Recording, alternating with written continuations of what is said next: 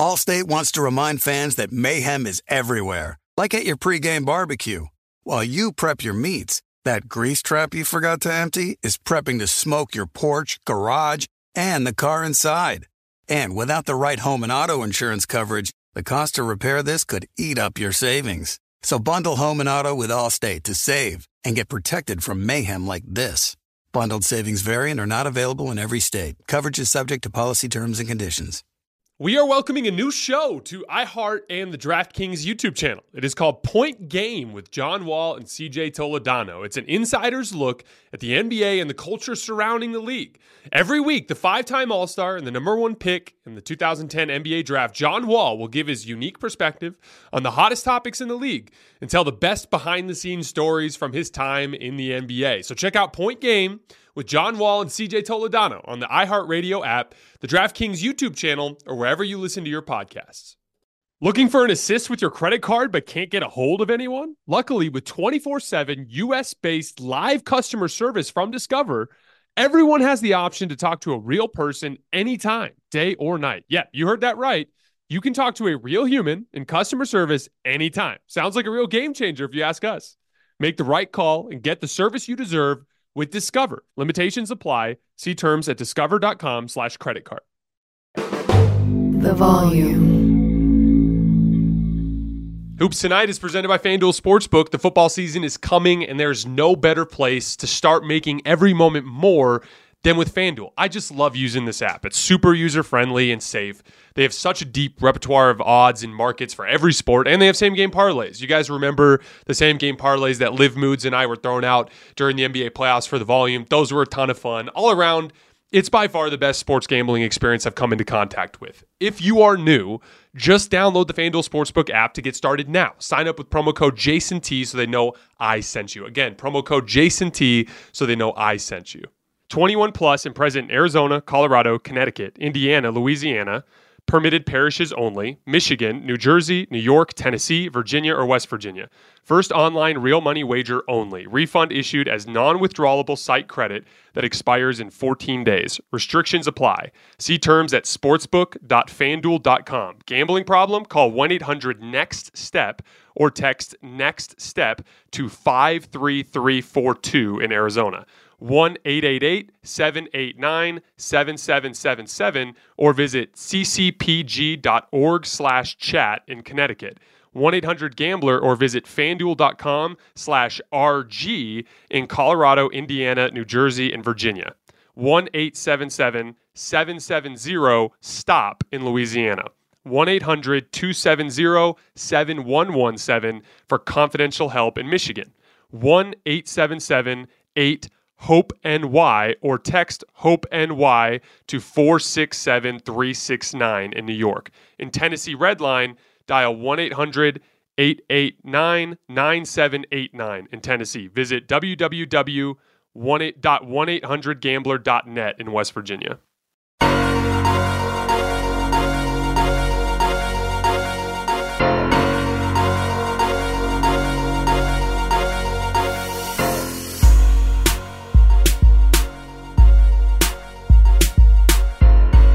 All right, welcome to Hoops Tonight, presented by FanDuel here at The Volume. I hope all of you guys had a great week and that you're enjoying your weekend so far. We've got a completely packed show today. We're going to continue our top 25 NBA players list with number 15 through number 11.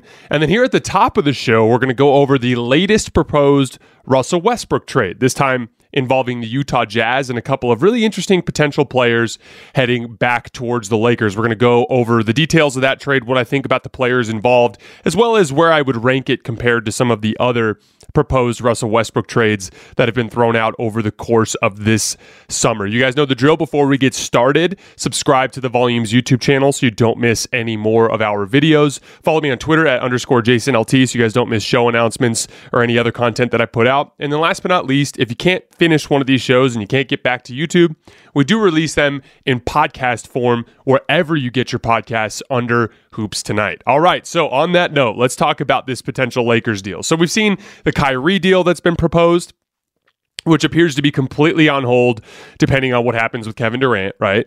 We've also heard of this Buddy Hield and Miles Turner trade with the Indiana Pacers, one that I like a lot as a backup option to the Kyrie deal. Two really good, solid NBA starters potentially returning to the Lakers there. Both of those deals in the immediate future appear to be held up based on whether or not the Lakers are willing to include that second first-round draft pick, the 2029 draft pick, which who knows whether or not they'll ever be willing to include that. I hope that they will if it comes down to whether or not they have to take this roster into camp or not. Jovan Buha, who covers the Lakers for The Athletic, a friend of mine, he put out a tweet the other day in one of his reports about a proposed closing lineup for the Lakers this year. And it was like Austin Reeves, Troy Brown Jr., Juan Toscano Anderson, LeBron James, and Anthony Davis. And then I wanted to be like, okay, like if you don't think you have a contender and you're not willing to trade those picks and this is the lineup you're going to march out there this year, you might as well trade LeBron James and Anthony Davis at that point. I really like Austin Reeves. He's one of my favorite young players in the league, but he's not ready to be the third best player in a closing lineup, right? And Juan Toscano Anderson and Troy Brown Jr. are guys who should be coming off the bench. They're NBA players, but they shouldn't be starting for contenders. So they're just nowhere near where they need to be. So you either need to put the picks on the table to make a deal happen, or you need to punt all of this and just send LeBron and Anthony Davis somewhere else to a team that actually cares about trying to win basketball games. But hopefully this is all just about leverage and the Lakers will eventually put that second draft pick on the table. So we have a third potential Russell Westbrook trade, this time involving the Utah Jazz. Michael Skoda of Hoops Hype reported this yesterday. The deal would involve, it's a 3-team deal that would help facilitate the Jazz sending Donovan Mitchell to the Knicks. And in that deal, Patrick Beverley would be coming back to the Lakers. And then 2 additional players for salary filler. From the Jazz, it would either be Jordan Clarkson, Malik Beasley, or Bojan Bogdanovic.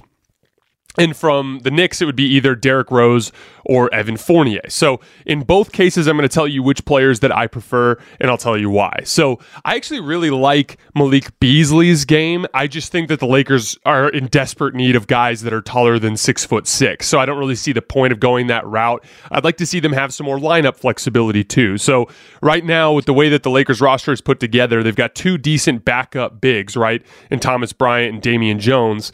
And then you've got Anthony Davis, who really should be playing the 5, but with the way that the roster is put together, because they have so many short basketball players elsewhere on the roster, Anthony Davis at this point would have to play the vast majority of his minutes at the 4. You'd have to lean into interior size, playing one of Bryant or Jones with AD at the 4, LeBron at the 3. That way your smaller perimeter players are less damaging because you've got good aggregate size with the totality of the lineup, right?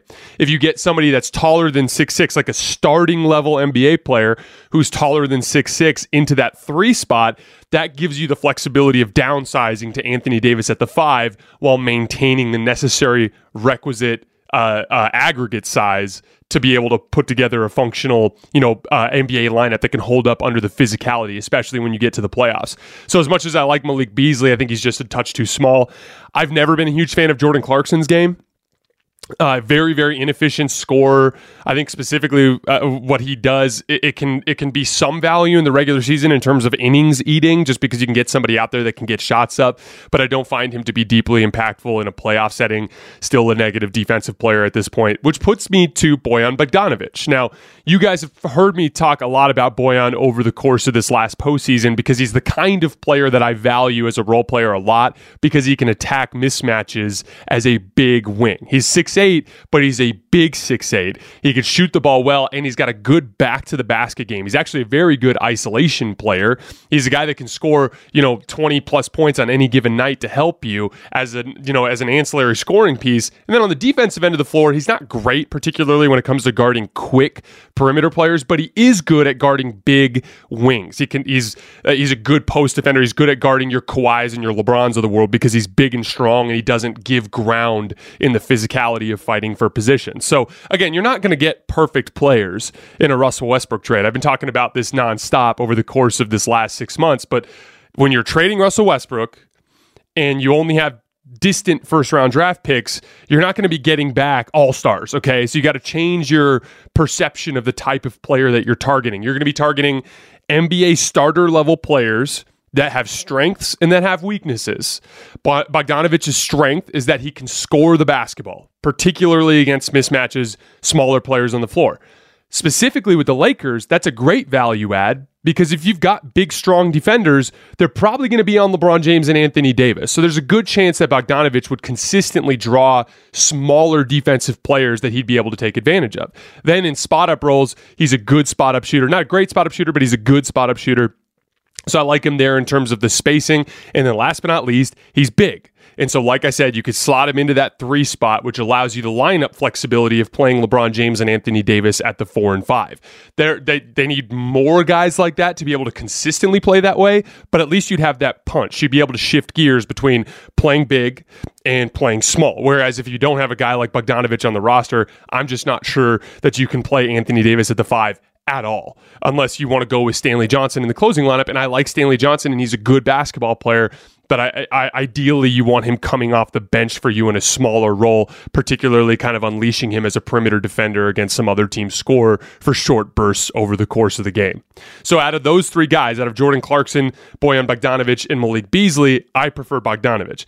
Now, Patrick Beverley, who's also included in the deal, I'm not a huge fan of him as a player and as a person. I think he's kind of a jerk. I admire the fact that he's grinded his way into the NBA, but like stupid things like him shoving Chris Paul in the back after a playoff series, I just have no respect for that. I think he's a little bit like into the antics, and the antics don't interest me. I'm a basketball purist. You guys know that. I feel the same way when it comes to ref baiting and things along those lines. Not a huge fan of Patrick Beverley overall in terms of just the kind of guy he is, but as a basketball player, as a guy who can defend at the point of attack, he's immensely valuable, particularly with this type of roster construct. You know, I talk a lot about the difference between positional defenders and disruptive defenders, right? So positional defenders, they're not overly aggressive. They give ground, but they make you shoot over the top, and they typically are bigger and slower.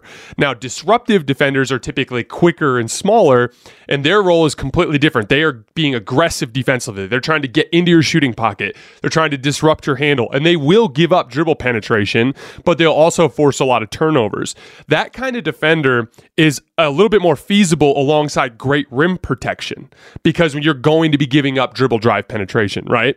And Patrick Beverley is so committed to the defensive end of the floor that when he does give up dribble drive penetration, he'll either continue trying to disrupt from behind or he will get into his next spot in rotation. So alongside a guy like Anthony Davis and LeBron James, who's a great backline defender when he's bought in, I actually really like Patrick Beverley there. He's turned into a pretty solid spot-up shooter. Like, he's not an offensive liability by any stretch of the imagination.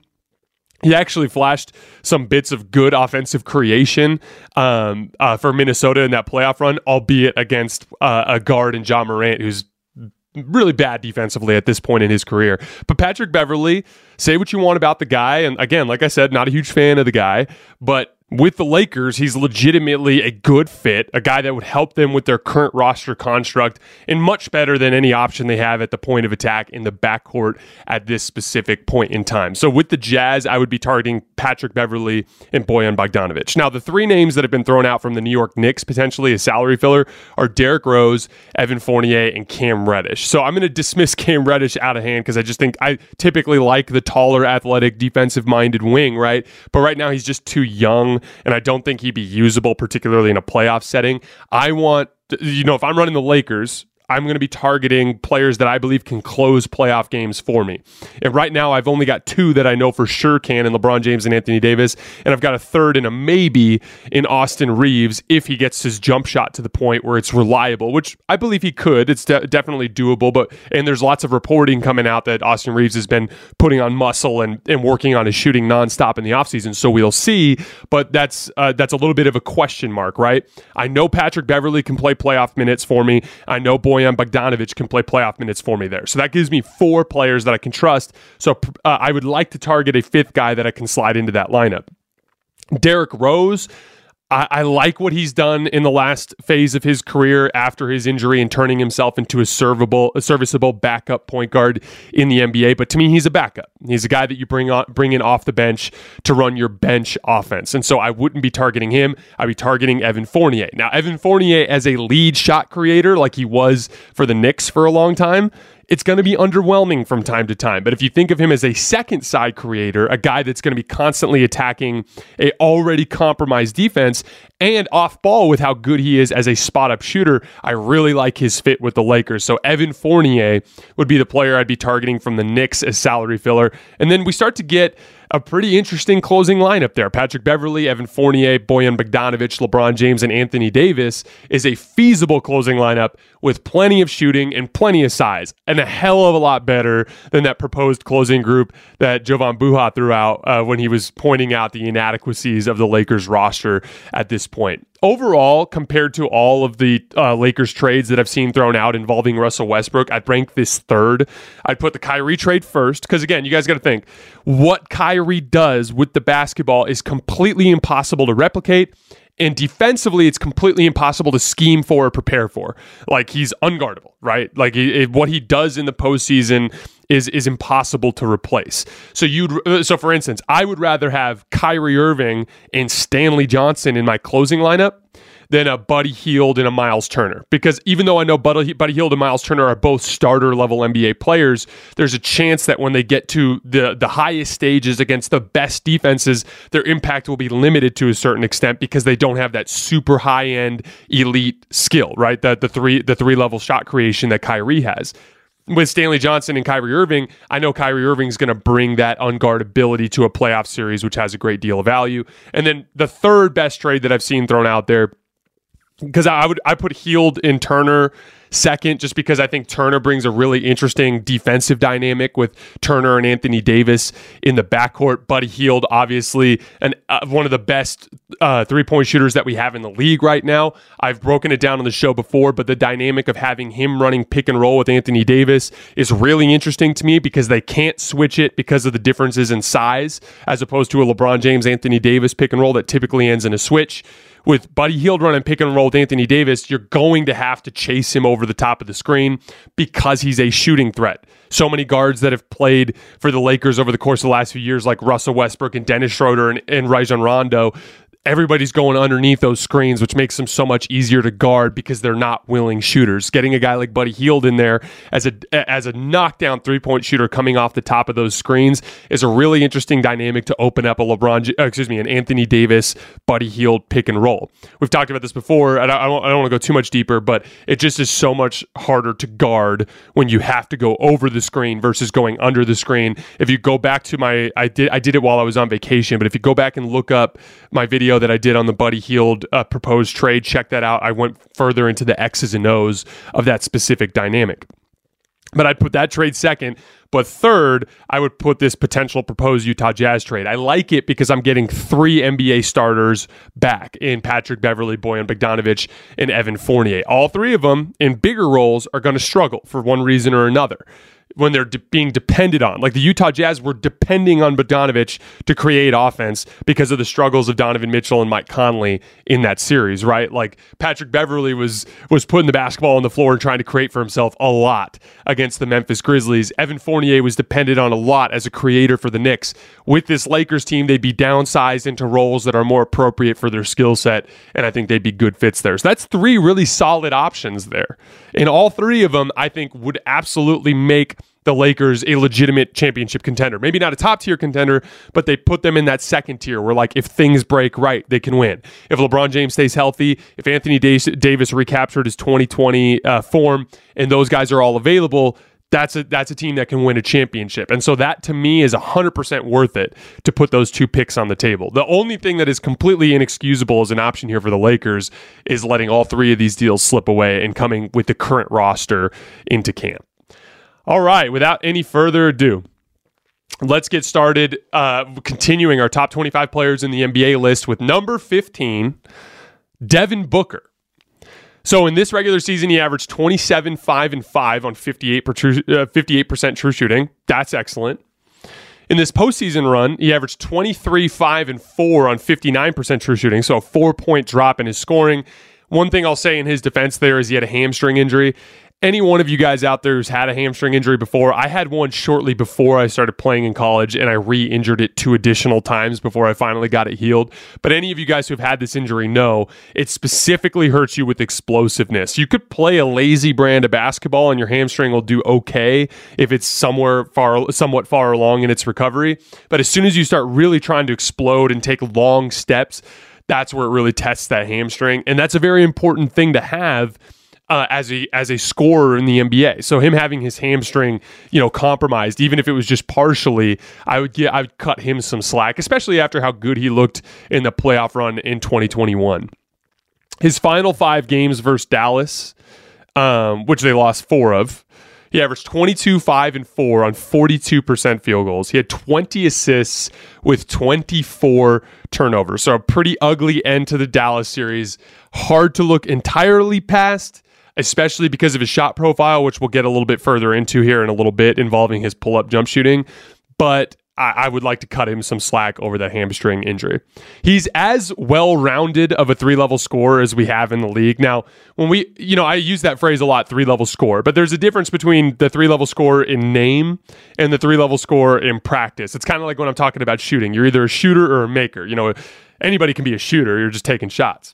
But a maker is someone who can consistently make them, right? Well, it's the same thing with the 3-level scoring thing. There are guys who have the ability to 3-level score, but it doesn't actually manifest in balanced scoring. There are 3-level scorers out there that rely too much on their jump shot. Paul George used to be like this, although he's gotten better, as we'll talk about when we get to him later on in the list. But you actually need to, in practice, have balance in your offense to make yourself difficult to guard. If you're good at shooting threes, good at scoring in the mid-range, good at scoring in the short range, and good at scoring around the rim, but you don't actually try to get to the rim, then players will start to sit up on your jump shot and you'll have issues. When you start to really dive into Devin Booker's numbers, there's remarkable balance. So check this out. In the regular season, he averaged 2 restricted area makes per game. That's 68%, which is really good for a scoring guard like him. 2 additional paint field goals per game outside of the restricted area at 46%. That's really good. 3 mid-range jump shots per game at 47%. That's outstanding. And then 3 3-pointers made per game at 38%. So he's scoring twice in the restricted area, twice in the short range, 3 times in the mid-range, and 3 times from the 3-point line per game. That's outstanding balance. He's 39% on corner threes, 38% on above the break threes. Doesn't really have a weak spot on the floor. He's comfortable scoring from absolutely anywhere. That's the appeal with Devin Booker, and that's what allowed him to have such a dominant playoff run like he had in 2021. Now, the one thing that can get a little tricky with Devin Booker is he does rely heavily on pull-up jump shooting. A good percentage of those shots, regardless of where they are on the floor, involve him getting to a spot and elevating over the top of a defender to knock down shots, even in the short to mid-range. You've probably seen it before, but Devin Booker will work you down to 7 or 8 feet, pump fake, and then rise up over the top and take a jump shot. A good percentage of his offense comes from pull-up jump shooting.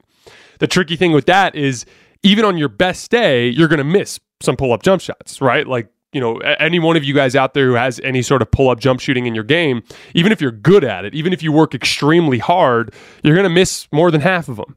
And what that means is you're going to have hot streaks where where you can go 7 out of 10 or make a bunch in a row, but then you're also going to have cold streaks. In Game 6 and Game 7 versus Dallas, he was 3 for 16 on pull-up jump shots. And when that failed him, he didn't have a backup option to go to. When you rely on pull-up jump shooting and the pull-up jump shot fails you, unless you're a great playmaker or you can live at the rim, you're not going to have a backup punch to go to. And Devin Booker has some balance to score at the rim, but he is not a guy who can live at the rim. And he's an okay playmaker, but he is not a good playmaker. And so that's why I've always prioritized as scorers bigger wings, like the bigger, stronger rim pressuring wings, because when their jump shot starts to fail them, they can at least put their head down and go to the rim and have some impact collapsing the defense. And then that's where the playmakers in particular can bring great value. That's the story of LeBron James's career. When he's making his jump shot, there's absolutely nothing you can do with him. He's the best player in the world. But even when he's missing his jump shot, he's going to go 8 for 22, which is solid. He's going to score 28 points. He's going to get to the foul line 8 times, and he's going to have 11 assists. Like that's the dynamic of the big rim pressuring forward that's so interesting, is they have the ability to impact the game in so many different ways beyond that of a pull-up jump shooter. Devin Booker, to his credit, has turned himself into a pretty solid on-ball defender. He's scrappy, he's physical, he uses his hands well, he's kind of a disruptive defender. He's only okay in help side defense. That's a little area of opportunity for him. And then just like every other guard in the league, he's susceptible to bigger wings in mismatch situations. You saw that a lot against Dallas. Luka punishing him under the basket for layups and ones and things along those lines. So the question here is, can Devin Booker be the best player on a championship team? I don't think so. I think he's a number 2. I don't think that's a hot take. I think most of you would probably agree.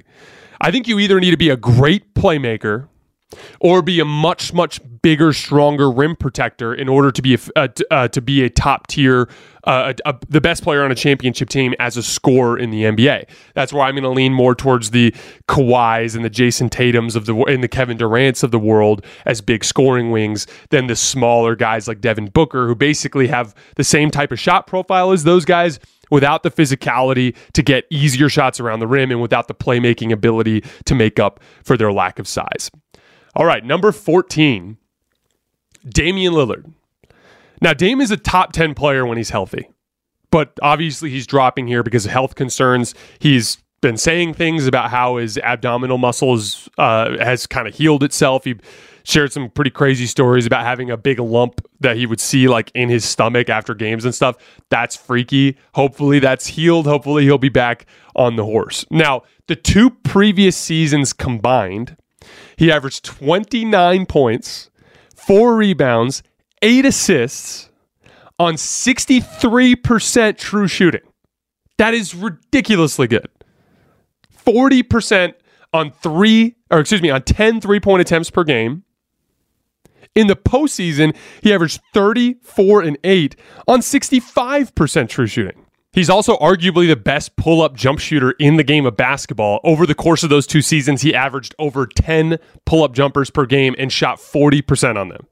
Now, there's a huge difference between pull-up shooting and spot-up shooting. I wanted to break this down because we're going to get into it a little bit deeper with Paul George. And I've actually been directly working on this with one of the college players that I've been working out with over the course of this summer, who's going from an off-ball role into an on-ball role this season. And so we're working on changing the shooting mechanics into the feel of shooting off the dribble versus shooting in spot-up situations. And it's super interesting to me because in spot-up shooting, it's very mechanical. You want muscle memory, you want as few moving parts as possible, and you want it to be as replicable as possible, because at that point it's you're standing still waiting for the basketball, and when the basketball comes to you, you want to be able to unleash something that is a muscle memory thing that you've done thousands and thousands of times that is more reliable. Pull-up shooting is completely different. There's a fluidity to it as opposed to a mechanical feel to it. The reason why is the ball is always in a different spot depending on what your footwork is and what your dribble combination is. In a spot-up shooting situation, you might catch it wherever you catch it, you're bringing it to your shooting pocket, and then you're starting your routine, right? But in an off-the-dribble situation, I might be doing a behind-the-back dribble to my left hand and have the ball out here and have to flow right up into a shot, or if I have it out here, flow right up into a shot from the right side. It's a completely different type of feel. You can't be mechanical in pull-up shooting, because if you take time to get set into your shot after every single dribble combination, you're never going to have enough time to get the shot off. And so what impresses me the most about Damian Lillard and Paul George, who we're going to get into here in a little bit, is they have remarkable fluidity into their pull-up jump shooting. Dame's go-to move in pull-up jump shooting situations is he kind of lulls you to sleep with the dribble in his right hand, and he does a hard pound dribble with his right hand and steps back to his right, kicks his right foot out to help square up in midair, and he knocks it down. I always am a nerd when it comes to the little details of skill development, just because I personally, my archetype was always a scorer, so I'm always looking to add little like scoring moves and things to my game. And Dame's pound dribble step back to the right is one that I think every scorer should have in their game, and I've always been very, very impressed by the fluidity in his jump shooting ability. Dame is every bit as good as Steph on the ball. The numbers are unassailable. Last 2 playoff runs, 30 points per game on 65% true shooting, 8 assists per game. A knockdown pull-up jump shooter. He's every bit as good as Steph on the ball. But why is he usually hovering around the 10th best player in the league while Steph is in the conversation for the best player in the league? Well, that's the best example of the differences between focusing on the aesthetically appealing things in basketball and the things that actually impact winning. You guys probably remember the Mike James quote that came out the other day saying that Steph was one-dimensional. Couple of different interesting things there. One, that's the best example I can give you that playing the game of basketball has nothing to do with your understanding of the game. Mike James is a very successful basketball player who has played in the NBA before. If you think Steph is one-dimensional, you do not understand what you are seeing, okay? That's why I give a great deal of respect to the people out there who have not played the game, but that have taken the time to try to learn the game. So because it's a lot easier said than done, and it does take a lot of work to understand what you're seeing on the basketball court. But even in that specific case, Steph is an excellent scorer, and we just talked about that with Dame on the same level as Steph, and Steph demonstrated that in this playoff run, particularly in the NBA Finals against Boston's drop coverage, just routinely barbecuing them for going underneath screening actions and things along those lines. But Steph has always been massively underrated with his winning characteristics, the little things he does to impact winning. And that's not just his leadership, even though he's one of the best leaders in the game of basketball. It's not just his mentality and his competitive nature and any of those things, even though that's as good as you'll find in the game of basketball. It's actual on-the-court work. First of all, Steph is considerably bigger than Dame. He's 6'3" and pretty well built. He's also very committed to the defensive end of the floor. That has turned Steph into an above-average defensive guard in this league. Dame is in the bottom tier of defensive guards in the league. He's a good athlete, but he's pretty undersized. He's much smaller than Steph. That makes it tougher for him to hold his own in positional defensive situations. Guys can go through and around him pretty easily. And then lastly, the moving without the basketball. Steph Curry is the best off-ball guard in the league, and Dame Lillard seems pretty uninterested in doing that. Moving without the basketball is super important for a bunch of different reasons. First of all, it helps create quality shots for yourself. Pull-up jump shooting, like we talked about earlier, is hard. The shot profile is hard. It's not reliable. Sometimes they'll go in, sometimes they won't. So you need to supplement your offense with easy looks. For bigger rim pressuring forwards, that's living at the rim. That's putting your head down and going through people to try to get layups. For a guy like Steph, he does it by moving without the basketball. He's going to get himself 3 or 4 wide open threes a game just by constantly staying in motion and capitalizing on defenders having brief lapses in attention. And when they had those brief lapses in attention, he sparks open for a second, Draymond or someone else hits him, he knocks down a 3. That's how you supplement the more difficult areas of your offensive attack with easy shots. And then secondly, it's the decoy effect. We've all seen this with Steph a million times, but he'll come running off a screen, and the guy who's setting the screen, his man will go out with Steph, and then Steph's man will go out with Steph. And then all of a sudden, whoever's setting the screen, maybe it's Kevon Looney or Draymond Green or somebody, they just flash to the basket and they're wide open for a dunk. That decoy, the decoy attention that Steph draws moving without the basketball creates shots for his teammates, and then he also creates open shots for himself to help supplement his offense. Dame Lillard has everything he needs to do that. He's such a deadly shooter that if he embraced that off-ball movement, he would generate himself easier shots throughout the game, and he would get his teammates open looks. But for whatever reason, he's been pretty uninterested in doing that. And so that's the biggest area of opportunity for Dame, and I'm not sure if he'll ever take advantage of that, but if he does, I don't think he could ever be in the same conversation as Steph because of his defensive limitations, but he could get up into that 6th or 7th best player in the league if he started doing those things. You've seen what Steph is capable of offensively. He's arguably, I would say he is the best offensive engine in basketball right now. Dame could be a nearly as impactful offensive engine if he embraced those winning things that Steph does without the basketball. So what can the Blazers accomplish this year? They're actually putting together, they actually have put together a pretty interesting roster. I really, really like the Jeremy Grant trade. I think he's a perfect number 2 to have alongside Dame. He had a rough year last year because of injuries, but the previous year he demonstrated that he can be a relatively efficient volume scorer. So you put him alongside Dame, Jeremy Grant and Dame. Anthony Simons has blossomed into a pretty decent scoring guard in the NBA. So you've got 3 pretty good scoring options. Jeremy Grant is a capable defensive player, and they added some really important role players over the course of the last couple of years. The Josh Hart acquisition, I really appreciated. I think that's going to help them a lot. Josh Hart is a solid 3-and-D wing in this league. And Gary Payton II. This is a player that I wanted the Warriors to keep. I was really disappointed in them for letting him go. I pointed out the numbers to you guys, but the difference between the way the Warriors played in this postseason run with Gary Payton on the floor versus Gary Payton off the floor was jarring. He's an impact playoff player in the NBA right now, a perfect guy to put alongside Dame on the wing or in the backcourt to help him with all of the dirty work responsibilities on the floor. And then Yusuf Nurkic is a fine role player center in this league. Shaedon Sharpe, he ended up getting hurt, I believe. He had like a shoulder injury or something along those lines in Summer League, but he's a really intriguing young player. Very high ceiling, low floor type of guy. He could be like a more athletic version of Devin Booker as a guy who creates shots off the dribble, who has a ton of fluidity with the basketball and is a fantastic athlete. But there's also a version of his story where he becomes Kevin Porter Jr. So it's because maybe he just doesn't pick up on the maturity necessary to become a winning basketball player. So it's an interesting prospect there to kind of potentially extend their window if he pans out into a decent player. What does that make them? If Dame can recapture what he was before he was hurt, and Jeremy Grant's the player from 2 years ago, and Anthony Simons is the type of scorer that he was this last year, and if Gary Payton and Josh Hart stay healthy on the wing and they do their job defending, they're absolutely in the mix as a middle-tier playoff team in the West. I wouldn't put them near the Clippers or the Warriors, but they're absolutely in that tier with like Denver and maybe the Lakers if they make a decent trade this offseason. That's how much I respect Dame Lillard and what he can do with the basketball. All right, number 13, Ja Morant. This regular season, 27, 6, and 7 on 58% true shooting. This playoff run, 27, 8, and 10 on 55% true shooting. He shot 34% from three in the regular season and in the playoffs, and he went up in volume a little bit in the playoffs. That's good and bad. It's good in the sense that his stroke translates to the playoffs in terms of his confidence. Like it's not like his shot fell apart when he got to the playoffs.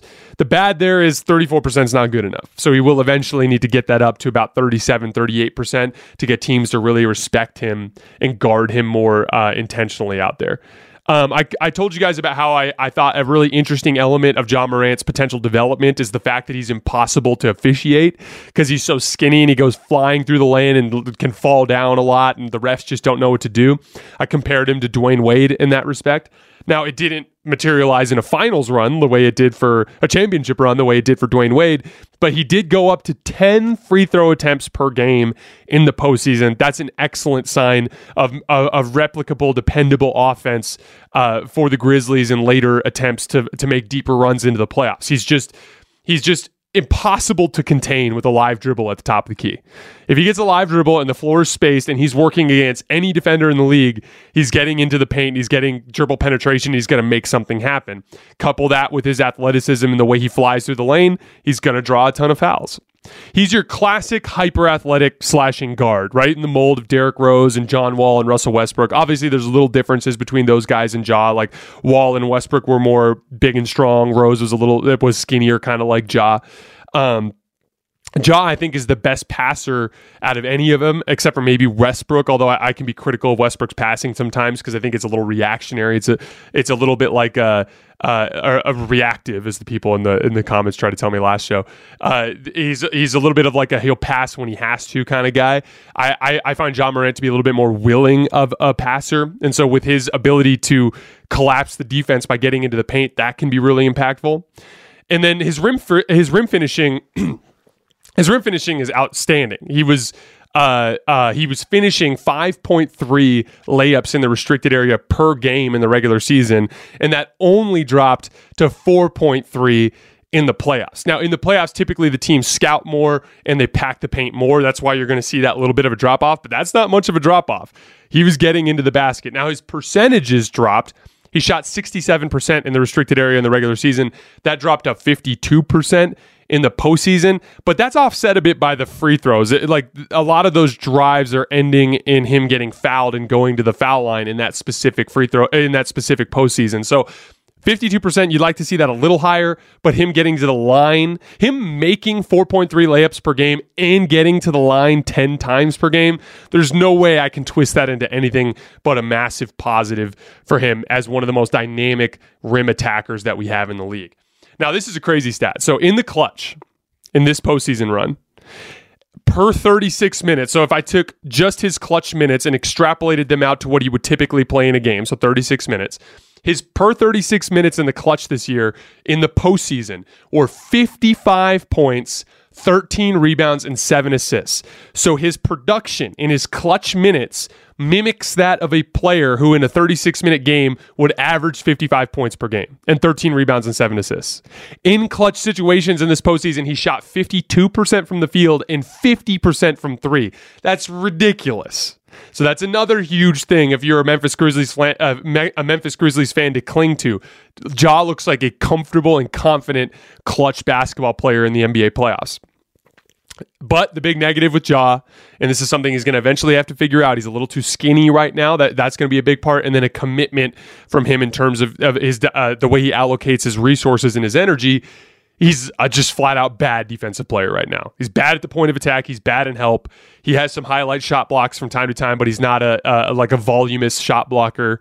In this playoff series against Minnesota this year, Patrick Beverley was straight up looking him in the eye and dog walking him down to the rim and scoring. He couldn't do anything to contain Patrick Beverley. That's a problem. Patrick Beverley's a below average offensive guard in this league. So he's absolutely going to have to figure out that defensive piece to reach his ultimate ceiling. So I compared him to Derrick Rose, Russell Westbrook, and John Wall. I think he has the potential to be better than any of those guys. He already has better shooting form, which I think will translate to him being a knockdown three-point shooter later on in his career. And he's better in the short range than any of them, stopping short and getting to little floaters and push shots in the lane. He's already better than any of those guys were, especially at his age, at that specific skill right now. He's a better passer than Rose and Wall were. I think he will be a better passer than Russ in the long run. If he can figure out the defensive piece and get his jump shot to where I believe it can get, he has the potential to win multiple MVPs and be a better player than any of those guys were at any of their peaks. Number 12. This one's going to be a little controversial for some of you guys, but I've always valued this player particularly. Brandon Ingram. So, in this regular season, he averaged 23, 6, and 6 on 55% true shooting. Somewhat underwhelming, right? But his breakout came in this postseason run. There are a handful of breakout players in this postseason run. Anthony Edwards, Jaylen Brown, John Morant, obviously, in his first postseason run, their second postseason run. But Brandon Ingram was magnificent in this playoff run. 27, 6, and 6 on 58% true shooting against the third-ranked defense in the NBA, and his primary defender finished second in Defensive Player of the Year voting. That's Mikal Bridges. This was his coming out party. Really, really versatile scoring. He averaged 2.5 made restricted area field goals per game at 83%. That's unbelievably good. He averaged 3.7 made mid-range shots per game at 50%. That's unbelievably good. And then the thing that stood out to me the most, and you guys will remember me talking about this during the first round when we were doing our post-game shows, he flashed high-end playmaking. We have a lot of wings in this league. Guys like Paul George, guys like Kawhi Leonard, guys like Kevin Durant, guys like Jason Tatum that can pass, but they're clearly like reactive passers that are just making reads, right? Just the basic reads that come from the way that defenses collapse on them. Brandon Ingram is flashing higher level playmaking than even that. Now, what makes it interesting to me is his age. Like, I've seen Kevin Durant in the late stage of his career start to flash this higher level playmaking. But for Brandon Ingram at his age to start to show this is super impressive. And again, it's like Luka Doncic, LeBron James-esque high pick and roll reads. He's getting that ball screen. He's working it down to the elbow. He's being patient. He's putting the defender in jail on his backside. He's waiting to bait the rim protector into stepping up and waiting for the weak side corner guy to step in to help against the lob threat. And he's throwing like a big looping cross court pass that hits the shooter in the pocket in the weak side corner. These are high level reads from the best playmakers in the league that I was seeing from Brandon Ingram in that playoff series against the Suns. That's what excites me the most. To be that good around the rim, 2.5 makes at 83%. To be a knockdown mid-range jump shooter, 3.7 made attempts or made shots at 50%, and to be flashing that type of high-level playmaking, that's top-tier superstar stuff. And he's not a top-tier superstar yet. He has to be consistent in that regard, but that's why I have him all the way up here at number 12. He showed something in that playoff run that demonstrated to me that he's poised to take a big leap this season, and I believe he will. He was an impact defensive player against the Suns in that playoff series, albeit as a weakness, he's a little bit inconsistent on the defensive end.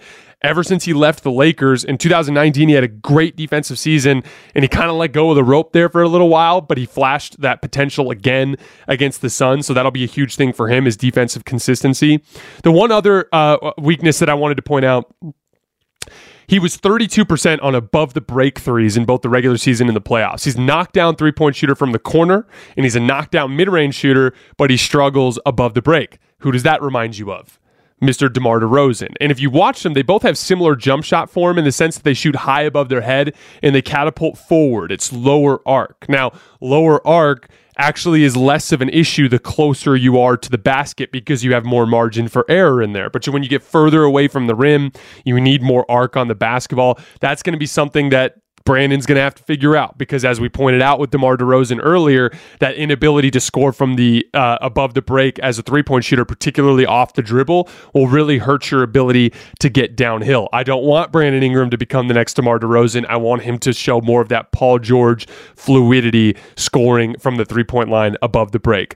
So getting that above the break three-point shot figured out and getting more consistent defensively, showing what he did in that postseason run consistently for 82 games. That's the difference between where he is and getting into the top 10.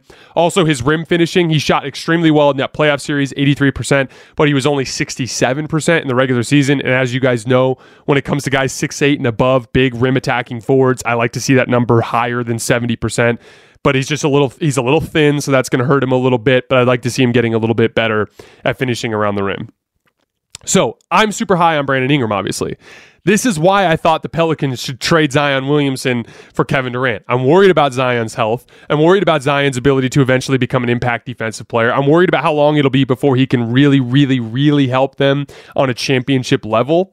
And they've got such a good roster around that with CJ McCollum and with Herb Jones and with Trey Murphy. I love the way that roster is put together. So I like the idea of pairing Brandon Ingram with Kevin Durant. And you can do that by trading Zion and getting Kevin Durant back. It's a super interesting potential dynamic there with the two of them. I'm not sure how it would work with salary filler if they'd have to include CJ or something along those lines, but I'm super high on Brandon Ingram. The idea of pairing him with Kevin Durant and two really good 3-and-D players sounds like a championship level roster to me. But it seems to me like if the Pelicans make the deal, they'd include Brandon, which I think would be a mistake, but it is what it is. All right, number 11, our last player that did not make the top 10.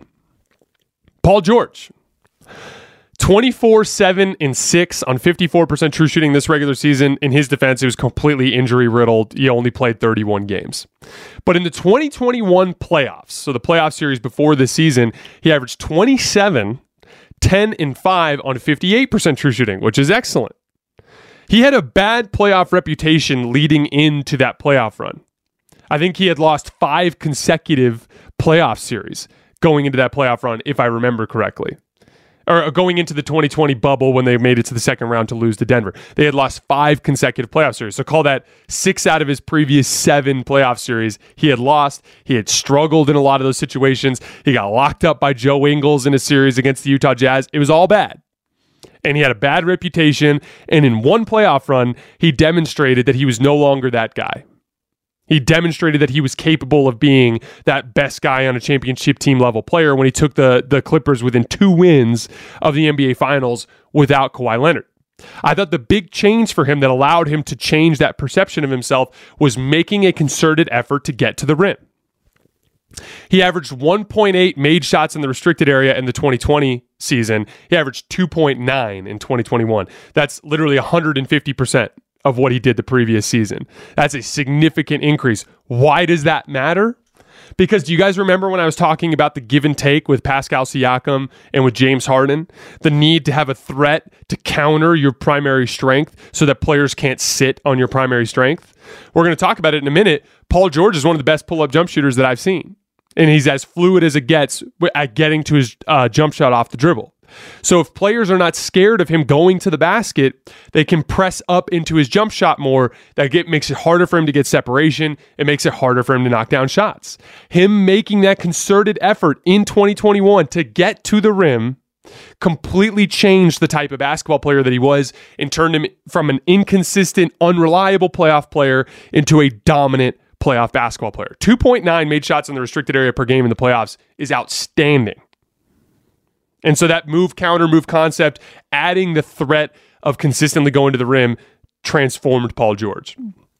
Now, like I talked about earlier, that fluidity in the handle and jump shooting compared to spot-up shooting, I think the best guy to replicate in this specific skill is Paul George. Like I told you guys, obviously I'm not an NBA player, but the player that I think I play closest to when I'm playing pickup is Paul George, and that specific concept of fluidity into his jump shot is what I try to build in my game. The advantage of being able to pull up out of any footwork and any dribble combination is it makes it so that you can be reactive as an offensive player. Because when you hit a dribble combination, you don't know where the defender is going to buckle. So for instance, if I do in and out, through the legs to the left and behind my back to the right, he might lunge at the in and out, he might lunge at the cross, he might lunge at the behind the back. I'm not sure. But wherever he is, I need to be able to transfer energy from that specific spot to either advance the basketball or to go up into a jump shot. That's where that fluidity comes in. I need to always be a threat at any point in time with the basketball to either advance to the basket or to go up into a jump shot. And Paul George, I think, is one of the best in the league at this, particularly at the wing position. And that fluidity just makes him so much fun to watch. His dribble combination jumpers, I could watch a highlight film of that with Paul George all day long. He's a deeply impactful defensive wing. I'll never forget watching him in Oklahoma City just completely lock down James Harden at the peak of his powers. Like, it just a joy to watch him defensively. He's somewhat limited as a playmaker, but like we talked about earlier, almost every scoring wing in the league is like that. We just talked about Brandon Ingram showing flashes of being kind of better and Kevin Durant being better in the late portion of his career, but just for most big scoring wings, it's just not something that's a strength for them. He's a damn good basketball player, and him being outside of the top 10 is everything you need to know about how talented the league is right now. So the big question, is this the year the Clippers can win the title? So you got Kawhi Leonard, Reggie Jackson, and Paul George. Excellent trio there at the top of the roster as offensive creators. And then they have as deep a repertoire of 3-and-D wings that you'll find in the league. Robert Covington, Norman Powell, Nick Batum, Terrence Mann, Marcus Morris, Luke Kennard. And then Zubac, I really like as a center in this league. So they can play big and play drop coverage with Zubac, or they can go 5 out, classic Ty Lue basketball, switch everything and mismatch attack on the other end of the floor.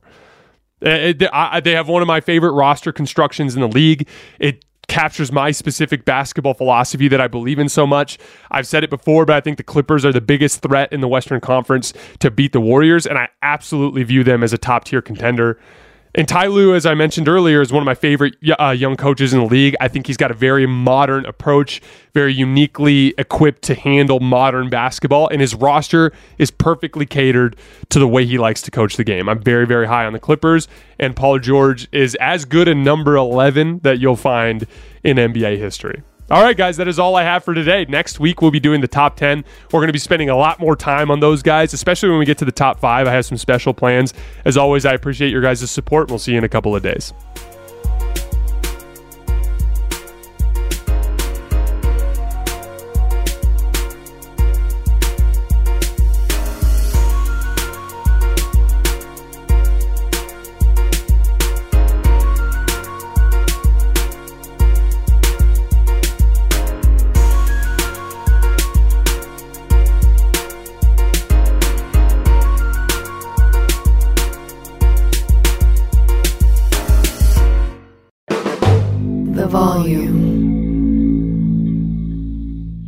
Allstate wants to remind fans that mayhem is everywhere, like at your pregame barbecue.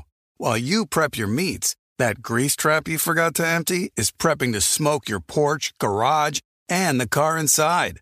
And without the right home and auto insurance coverage, the cost to repair this could eat up your savings. So bundle home and auto with Allstate to save and get protected from mayhem like this. Bundled savings vary and are not available in every state. Coverage is subject to policy terms and conditions. Good sleep should come naturally. And with the new Natural Hybrid mattress, it can. A collaboration between Lisa and West Elm, the Natural Hybrid is expertly crafted from natural latex, natural wool, and certified safe foams to elevate your sleep sanctuary and support a greener tomorrow. Plus, every purchase helps fuel Lisa's work with shelters and those in need. Visit lisa.com/hoops to learn more. That's LEESA.com/HOOPS. For the ones who work hard to ensure their crew can always go the extra mile, and the ones who get in early so everyone can go home on time, there's Grainger, offering professional-grade supplies backed by product experts so you can quickly and easily find what you need. Plus, you can count on access to a committed team ready to go the extra mile for you. Call, click Grainger.com, or just stop by. Grainger, for the ones who get it done.